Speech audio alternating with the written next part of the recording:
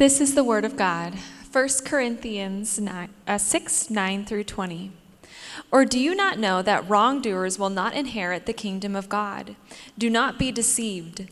Neither the sexually immoral, nor idolaters, nor adulterers, nor men who have sex with men, nor thieves, nor the greedy, nor drunkards, nor slanderers, nor swindlers will inherit the kingdom of God. And that is what some of you were. But you were washed, you were sanctified, you were justified in the name of the Lord Jesus Christ and by the Spirit of our God. I have the right to do anything, you say, but not everything is beneficial. I have the right to do anything, but I will not be mastered by anything. You say, food for the stomach and the stomach for food, and God will destroy them both. The body, however, is not meant for sexual immorality, but for the Lord, and the Lord for the body. By his power, God raised the Lord from the dead, and he will raise us also. Do you not know that your bodies are members of Christ himself? Shall I then take the members of Christ and unite them with the prostitute? Never. Do you not know that he who unites himself with a prostitute is one with her in body? For it is said, the two will become one flesh. But whoever is united with the Lord is one with him in spirit.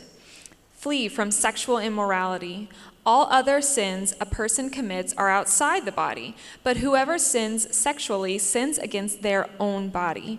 Do you not know that your bodies are temples of the Holy Spirit who is in you, whom you have received from God? You are not your own. You were bought at a price. Therefore, honor God with your bodies. All right. What's up, everybody? So my name is Mark Essick. I'm a campus pastor at the Allen Park campus. What's up online? Everybody in person. So last week we kicked off this series, God's Ideals, in 1 Corinthians chapters 5 through 7. The Apostle Paul is giving us God's ideals on sex, marriage, divorce, and singleness. Obviously, this is a sensitive topic, so if you have younger elementary children, just to encourage you up front, you might want to take them right now to let them enjoy our amazing kids ministry. And if this is your first time, super glad that you came today. We're going to talk about sex. Man, I'm just putting it out there right now. We're talking about sex, dude. I'm excited, not going to lie. Grew up doing student ministry a lot. And if we ever thought, hey, what should we talk about this week? Guess what we'd think about? Let's talk about sex. You always talk about sex with the young people. And if you're on Netflix, or if you're like any musical artist whatsoever, if you ever check out any top 10 music chart, you know what's on there? Sex everywhere, right? God talks about sex. We don't talk about it all the time, but God talks about it. He created it, so we shouldn't avoid it. We got to talk about it. So we're talking about it today. And here's the deal. If you're not a Christian, if you don't consider yourself a Christ follower or a Christian, glad that you are here or watching online. You're off the hook. This teaching is for everyone. However, obedience is really only expected from those that call Christ as their Lord and Savior, their leader, and have the indwelling Holy Spirit, the power of the Holy Spirit to change and transform you. But I would encourage you, though, if you're a non-believer or a non-Christian, try these principles out. Try some of them. Seriously, try some of them. Try to apply some of them in your life. I don't think you're going to be disappointed. Matter of fact, read 1 Corinthians for yourself. Read the rest of the New Testament. Here's the deal. We're not here to change you, to fix you, to take you away from something. That's not what our goal is. Our goal is to teach everyone what the Word of God says. What God says, so you can know Him and you can come to know Jesus Christ. He's the one who's changed our lives, and He can change anyone's life and transform you. He's the one that we trust. So we want you to know Jesus more than anything else. So here's the deal. We're talking about this, 2,000 years ago, this culture in Corinth. Corinth is a Greek city where this church is in that Paul's writing a letter to. And their culture is very much like our culture today. Sometimes we think about these prudish or old-fashioned morality. Some people talk about these kind of rules or these moral laws like this, and they say that it's repressive or intolerant or old-fashioned, old school, not really good for us anymore. Well, when Paul is teaching this, when God was presenting this to Corinth, the Corinthian Christians, brand new. Sexual immorality and promiscuity has been around since the dawn of time, but these morals, this God's law on sex, marriage, divorce, and singleness, brand new. Not just for the Corinthian Christians, but for the world. This is new stuff. Again, their culture is very much like ours. Imagine a cosmopolitan city like New York or LA. If you grew up in Corinth, you can imagine someone growing up at this church in this city. Very much the motto of the culture around them could have been like Nike, just do it. Or like the India Ari song a few years ago, or those Diet Coke commercials that I've been seeing recently, just do you. It's very much the culture, very permissive, passive. There was a celebration of their freedoms in this city, very much like large cities, and a celebration of their freedoms, especially sexually. So they would have grown up in a very permissive culture, progressive, celebrate tolerance for everything, do whatever you want to do. That's the culture. Matter of fact, the Gallup poll, right, a research poll just came out a few weeks ago. Here in America, it's beginning to see that more and more Americans are embracing what used to be seen as immoral behavior. We're accepting them as now as okay moral behavior. 73%, according to the poll, 73% said that sex between a man and a woman before marriage is morally acceptable. It's the highest it's ever been in our country. 61%. 61%? Was it 61%? Sorry, I don't want to get the number right. 63% said that gay relationships were morally acceptable. 61% say, well, talking about pornography. Pornography, still 61% say it's wrong. You know that means 39% are totally cool with it? And there is a epidemic of addiction in pornography in our country, in our world, even in the church. The one sexual behavior that's still considered immoral by most is adultery. 89% said it's wrong. So again, our culture is becoming to embrace things that once were not embraced. The culture in which the Corinthians grew up embraced it. Last week, this whole section got kicked off. Why? Because there was a guy having a ongoing sexual relationship with his father's wife. And the church was tolerating it. Not just tolerating it, but they were celebrating themselves for tolerating it. And the Apostle Paul said, no, the church cannot allow unrepentant, habitual sin to go on without church discipline. If you want to watch that message, you can check it out on our website or you can listen to the podcast. The Apostle Paul said, we should not judge sinners outside the church. The world's going to do what the world's going to do. We should not judge sinners outside the church, but yes, Christians should judge sin correctly within the church. If you profess to follow Jesus Christ, then we should follow Jesus Christ. That's what he told the church. And he's telling these Corinthian Christians about these things that they're struggling with, because here's the deal. It doesn't matter what the polls say, what the laws say. Who decides what's right and wrong when it comes to sex, marriage, divorce, and singleness? If it's 87% acceptable to culture, does that decide what's right or wrong? If the law states that it's legal, does that make it right or wrong? Who decides? They were struggling with it, and we struggle with it today. And Paul is helping them. And he's finishing that thought today in this section. He finishes that thought by saying, if you're a Christian and you continue, or if you're a non-Christian and you continue a lifestyle of unrepentant sin, this is the ultimate destination, or what would ultimately happen. Verse 9 and 10, do not be deceived, neither the sexually immoral, nor the idolaters, nor adulterers, nor men who have sex with men, nor thieves, nor greedy, nor drunkards, nor slanderers, nor swindlers will inherit the kingdom of God. He got them all. I mean, think about this. This was the culture, the Christians in this church in Corinth, dude, they just got hit hard. Because they grew up, all of them were cheaters, and not all of them, but most of them, all of them probably had done all of these. All of them have done some of them. Cheaters, swindlers, slanderers. I can have sex with whoever I want to have sex with, whenever I want to have sex, because that's the culture they grew up in. Permissive. And Paul is saying this is the ultimate outcome for those who live in that lifestyle, unrepentant for their life. They will not inherit the kingdom of God. Again, we don't judge sin inside the church to condemn, but because we love you. We love so that you can, out of love, we want you to repent and come to your senses so you can come back to Jesus Christ. And Paul's not talking about a one-time sin. I messed up, or like I gave into my temptations a few times. This is, I refuse to bow down to Jesus. I'm going to continue to cheat. I'm going to continue to lie, swindle. I'm going to continue to have sex with whoever I want to have sex, whenever I want to have sex. I'm going to continue to do my things my way. I will not bow down to Jesus and do what he asked me to do. That's what this is. And I want to really highlight a word that Paul uses in verse 11. It's one of the greatest words, man. It's awesome. It says, that's what you were. That's what you were. He's talking to us too. That's what you were, Mark. That's what you were. You were a cheat. You were a swindler. You were a slave to your temptation. You were a slave to the culture. You were just doing you. You were a slave to your desires. You were. But you met Jesus. You repented of your sins, you confess Jesus Christ as your Lord and Savior. You were baptized, says you were washed, right? You were baptized, your sins are removed from you. So you were a slave to your sin, but now you are a child of God. Now you are forgiven. He says, now you are sanctified, which means you were set apart. You're part of this new nation, this new kingdom, God's kingdom, this new family. He says, you are justified, which means your sins, all the guilt and punishment that you deserved and owed was removed from you. So now you get a clean slate. All of this because of Jesus Christ. You were a slave to your sin, but now you are a child of God in this new kingdom. Understand this, it's kind of it's an illustration, right? If you grew up in a different country and you want to be a citizen of the U.S., there's a process for that, right? And when you become a citizen of a new nation, you actually have a new identity.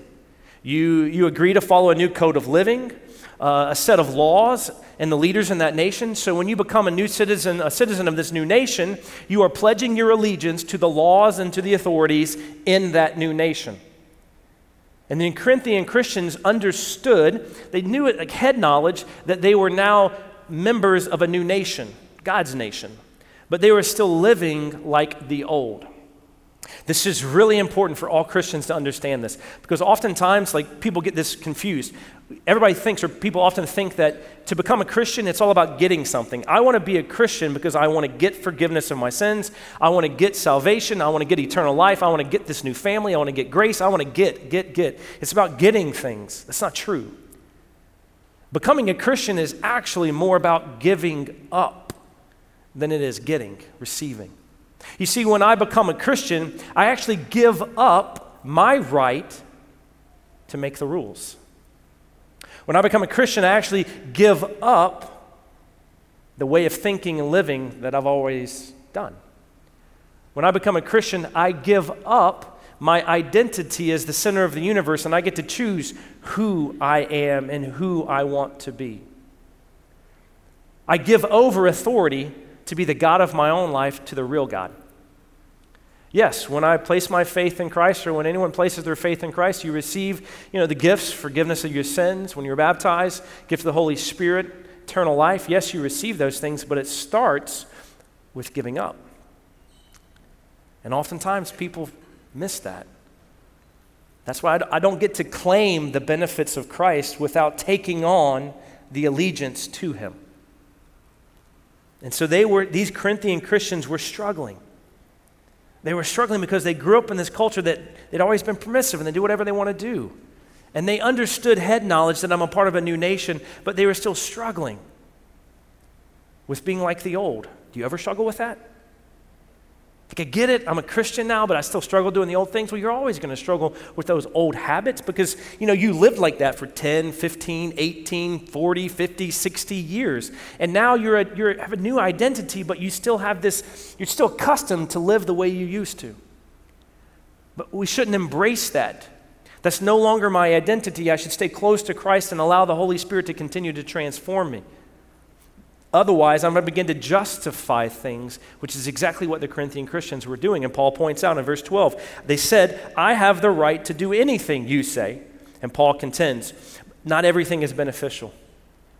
They say, I have the right to do anything. And he again corrects them and says, but I will not be mastered by anything. You know what they're saying, right? Like, God, I get it. I like you. I want you. I love you. And I'm a Christian now, but I can still do whatever I want to do. It's my life, it's my body, it's me. I can do what I want to do. Well, technically, yeah, you can. Go ahead, touch the hot stove if you want to. Go for it. Go ahead, jump off the bridge that everybody else is jumping off of, right? You can do that if you want to, but that's sure not wise. It's a foolish way of living and you might die. You suffer the consequences. Yes, you can have sex with whoever you want to have sex, whenever you want to have sex. Never say no to any urge or desire that you have. You can live that way, but you shouldn't be mastered by anything other than God. There are consequences to that lifestyle, those choices. So yes, you can, but there's consequences. They would say things like stomach for the food and food for the stomach, which if they had social media back in the day, it would be an ancient meme, okay? It'd be like Chris Farley's picture with words, stomach for the food, food for the stomach. What it literally meant, all it meant was this, like food is a biological urge to a body, right? You get hungry, what do? You feed your body. They were saying sex is literally just a biological urge, need from the body. So how can it be wrong to feed the biological need of your body? So imagine your kid pulling this one on you, dads. All right? Hey, Dad, can we talk about this whole sex before marriage thing? This rule about my girlfriend can't be in my room? Sure, kid, let's go. What do you need to talk about? Well, Dad, I've been noticing that, anytime you get a hankering for some cereal, even when it's not morning, it could be like 2 a.m. in the morning, Dad, you go to the kitchen and get Fruity Pebbles. Well, yeah, son, that's God's fruit right there. That's the greatest cereal in the universe. Of course I do. Dad, whenever you want to grill out, guess what? Even when I don't want to grill out, even when I'm not in the mood for burgers, you go get burgers and put them on the grill. Okay, yeah, what's your point here, kid? Well, Dad, it seems like whenever you get hungry, when your stomach gets hungry, you just feed it. Well, why can't I, whenever I have a biological urge like sex, why can't I just feed it, Dad? Why do you get to do it, but I don't? Middle schoolers, high schoolers in this room and watching online, I dare you. Try that one at home. Kidding. Please don't do that. Don't tell your mom and dad, well, Mark said. No, don't do that. It's a bad idea. It's going to go south really quickly, I promise you. But that's exactly what the Corinthian Christians were saying. And that's exactly what a lot of Christians today say. And if you don't believe that there's a God, if there is no God, then it might make sense. If you're just an evolved animal, then it simply is a biological urge. It has nothing to do with emotion, love, connection, relationship. It's just an urge, so feed it. But there is a God, and you've pledged your allegiance to him. So you shouldn't be mastered by anything. You should be obedient to your new leader and Lord. They were struggling with this, and I bet a lot of us do. You see, they were using this subtle argument. If it's me, if my identity, if it's my body, if it's my life, then I can do what I want with it. It's my body. Have you heard that? Nothing new under the sun. If it's my body, I can do whatever I want to do with it. They had the bumper stickers on their chariots back then, I'm sure. It was a cultural thing. Everyone said it. If two consenting adults want to get naked and have sex, they can do it. It ain't hurting anybody, and it's not illegal. But Paul gently and lovingly reminds them in verse 13 and 14. He says this, the body, however, is not meant for sexual immorality, but for the Lord, and the Lord for the body. By his power, God raised the Lord from the dead, and he will raise us also.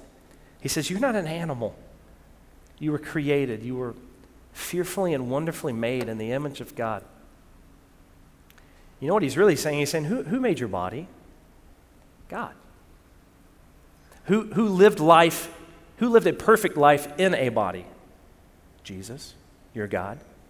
Who died on a cross in a physical body? Who took the sin that you committed in your physical body onto his body and died for it? And who resurrected from the grave in a body? And who's going to come back in a body in the future to resurrect you and your body? Who's going to redeem your body? So let me ask you again, who does your body belong to? I'll give you a hint. It ain't you. You can't say it's my body because you didn't make the thing. You didn't redeem the thing. You're not going to resurrect the thing. It's on loan to you. So be good stewards with it. He says, I did not give you a body for sexual immorality. I gave you this body so you could honor me, love me, worship me, and obey me with it. We don't hear a lot of that in our culture, do we? They struggled with it as well. Let me give you an example. Christians, we just see sex, marriage, relationships, gender, identity. We see these things very differently. Because number one, our body is no longer our own. It's his. And now he redeemed it and bought it with a price. But then also, somehow our bodies belong to the member. Like, we're actually part of God, Jesus' body. This is where we don't get it. Like, Not that, so like when you have sex with a prostitute, Paul uses that as an illustration. When you have sex with any human being, you're uniting Jesus in that. Not that Jesus becomes sinful, but somehow, God gives us the Holy Spirit. He literally resides in us somehow. Scripture says we become the temple of the Holy Spirit. He is in us. So that oneness that he creates with us, we're somehow uniting Jesus in this. Sexual sin is different than all other sin. And immediately people, whoa, sin's the same. All sin's the same. Well, yes, in the sense of it all breaks God's law equally, but not in effect and consequences. Simple illustration. Speeding is against the law in America, right? And God said, obey the laws of the land, right? I've done a lot of marriage counseling in my life. I spoke to a lot of families, spouses, kids. You know one thing I've never heard? Hey, Mark, my spouse continues to speed, and after 20 years of this, I'm done. I'm out. I'm divorcing him. I am done with his ridiculous speeding. I've never heard that. He's ripping our family apart with this speeding. Never heard that. You know what I have heard? Hey, Mark, my spouse is messaging old flames, flirting with other people. My wife is having sex with a coworker. My husband's addicted to porn. He's got a stash of Sports Illustrated swimsuit editions in his closet he won't let go of. I've never heard once a kid tell me, a student, no matter what age, I've never heard a kid tell me, hey, Mark, my dad is ripping my family apart because he's speeding. Never. But many times I've heard a kid say, Mark, why did my dad choose that other woman and leave us? Again, you say it's my body. It's not hurting anybody. I can do what I want. Yeah, you can. But sex is cataclysmic. It hurts people. It affects everyone around you, even you. Whether you fully understand this, whether we fully understand this or not, God says that when you unite your body, when you have sex with another human being, the two become one. Not when you get married, but when you have sex. And as Christians, we should obey our new leader. We've pledged allegiance to him. We said we trusted you. Why are we not trusting him now? If you embrace your old lifestyle, then you are abandoning your new leader. So that means this. And Paul, again, he understood that his crowd, that they were struggling with this. This was tough for them. So in love, he was communicating to them. All the singles in the room, then and now. That means you are not your own. You were bought with a price. You were redeemed. He loves you. That means no sex before marriage. Some of you are already over the line, crazy, out of control, maybe even living together, having sex. You say, kind of pretending like you're married. Some of you would say, Mark, we're married in the heart. No, you're not. God say, knock it off. You're not. You're playing games with God. He loves you, but he doesn't condone it. He's not on board with this. And you say, well, what about, no. There's no inner course. There's no outer course, upper course, downward course, lower course. There's no course. You are course free. There's nothing. Don't say, where's the line? High schoolers, middle schoolers, don't ask, where's the line? How far can I go? How much can I cheapen this girl and this guy that I'm dating? How much can I get out of them? How much can I use them for? That's the question. Don't ask, where's the line? There is no line. You don't do any of it. Then you get married and you can do it all. Who do you trust? Who's your allegiance to? That's the question. To the culture? To yourself? Or to your leader, God? While this is a very difficult situation, I want to be as sensitive as I can be about this. That also means, according to God, that same-sex behavior is sin. I understand that we live in America, and in America, 2 men, 2 women can get a marriage contract. They get a marriage certificate. It's legal and accepted by many. So can 2 heterosexual, a man and a woman, have sex before they're married, and it's acceptable. But God says both are sin. The government is not our moral law. We pledge allegiance to Jesus, to God, not to culture. Paul understood this, and so he's being very loving and patient. God understands this. He loves you, but he's very firm and clear. Hey, listen, if you have a same-sex attraction, if you if you have a proclivity, an orientation, a temptation, whatever words you want to use to describe it, if you have a same-sex attraction, the attraction is not sinful. And I'm speaking to the Christians watching online and in the room today. Christians, you pledged your allegiance to Jesus. We placed our feelings, we placed our obedience, we placed our desires at the cross when we said yes to Jesus. So we don't act on every single one of our feelings. We're obedient to His word. So that means if I act on an ungodly lust or desire, that's sinful.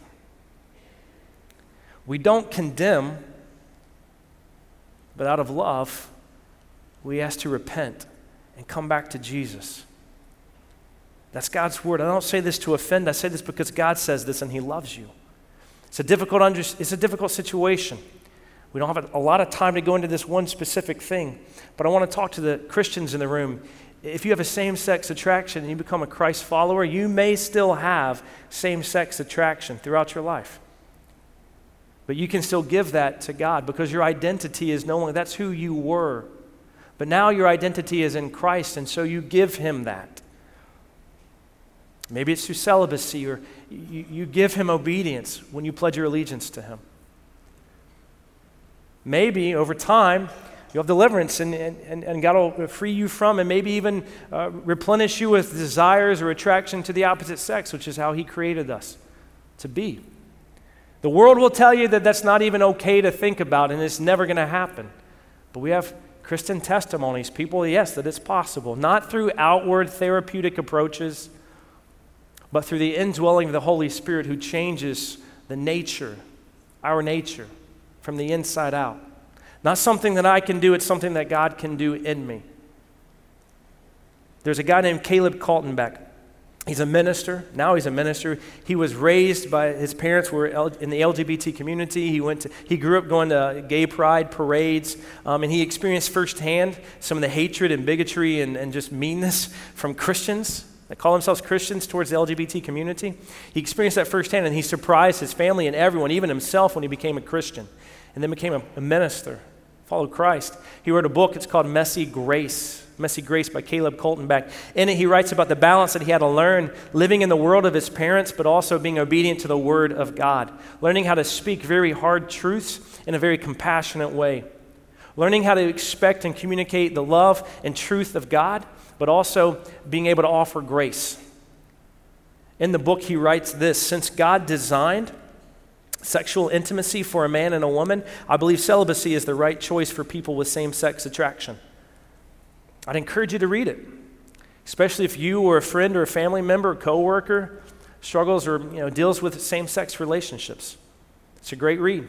Caleb Kaltenbeck, Messy Grace. I don't pretend to understand everything you might be going through, feeling, thoughts.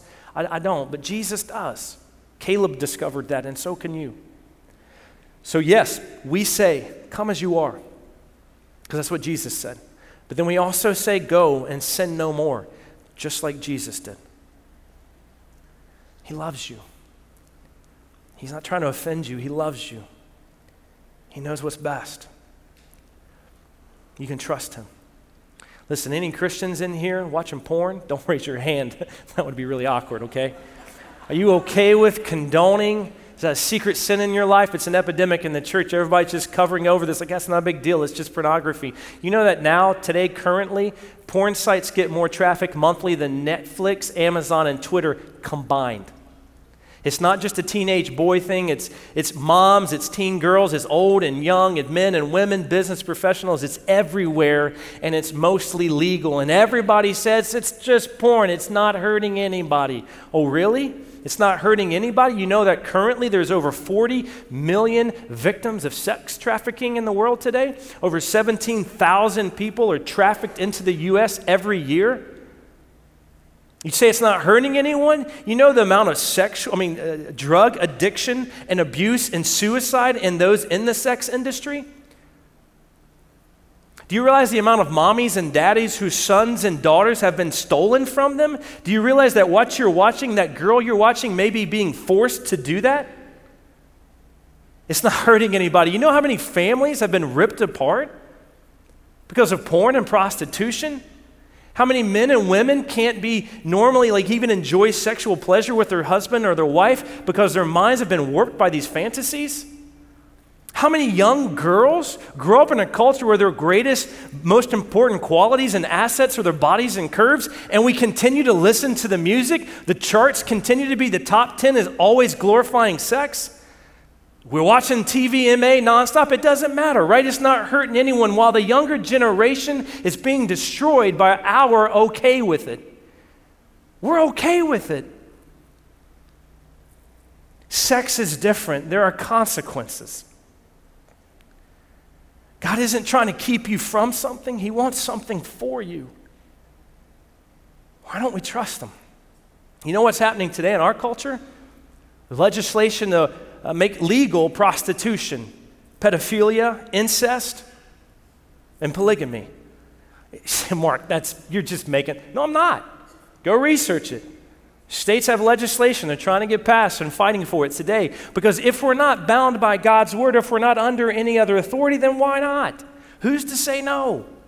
Where will it ever end? Because we say it's about my choice, Mark. It's about my choice. It's my identity. It's who I am. And God says, no, it's not. You pledged your allegiance. You said you trusted me then. Why don't you trust me now? Paul says really there's only one way to fight sexual immorality and sin, and this is our big idea today. He says, honor God by fleeing sexual immorality, sexual sin. Run, dude. Like run. There is no bravery. There is no courage badges. There's no badges. Run. Flee. Run away. If you're like everybody's in your house and they leave and it's just the two of you left in the house, what do? Run. Run quickly. If he takes you out to dinner and he had a great evening and says, hey, can I come in? Run. Run quickly. When that email comes in your inbox, run. Burn your computer if you have to. Run. Flee. When that person messages you, get rid of your social media, whatever it takes, run. Don't encourage it. Middle schoolers, high schoolers, young adults, I don't care who you are, if you're 80 years old, don't entice it. Don't get near it. Don't ask the question, how close is close? What's the line? Run. How much can I trust you, God? How much can I lift this other person up? How much can I adore you and protect you? What about that? Instead of how much can I get from this? Run. Set up boundaries and filters in your life and in your home, on your computers. Accountability partners, don't hide from it. Don't pretend that it's not happening in your life. Confess it. Bring it to the light and then repent and say no more. Run from it. Run to Jesus because He loves you. Don't run from Him. That's what you were. You were slaves to sin. You were slaves to your temptation. You were slaves to culture. But now you've repented of your sin. You've met Jesus. You confessed and have been baptized. You are a child of God. You are forgiven. You are justified. You are sanctified. You are holy. You're a new creation. So live like it. Next week, we're going to talk about marriage, and it's great. I hope you come. More and more research continues to prove the same thing God's been saying for a long time. The couples who are highly religious, according to culture, are the ones that are most sexually satisfied and relationally satisfied. Listen, He is not trying to keep you from something. He is preserving. He wants something for you, a holy and eternal life that's great, to not have to deal with the consequences of all this sin. He loves you. He knows what's best for you, more so than yourself, more than your family, your friend, your boyfriend, the culture, the law. The question is, do you trust Him? Run to Jesus and give Him your temptations and your struggles and your proclivities. Run to Him and then give Him your life and your trust. Let's pray. God, there are some of us in this room and watching online that, God, we're continuing to struggle. We're continuing to sin. Even though we've claimed, we've pledged allegiance to you, we're continuing to sin the same old thing. And so, God, we're bringing it to you once again, asking for forgiveness and saying that we're sorry. God, I'm thanking you for your grace because you continue to forgive me. Your grace is amazing. And so we're asking once again to forgive us. But then also, God, I'm asking you to embolden us to run, the courage to run away from sexual immorality. We are covered in it in this culture, but God, we will run from it. We will not embrace it. We will not encourage it. We will run from it. God, give us wisdom to see the ways out in these situations, God, and we find ourselves in. God, I pray that our number one desire is to honor you. To honor you with everything that we've been given, which includes my body, our body. To honor you above all else. And it's in Jesus' name I pray these things. Amen.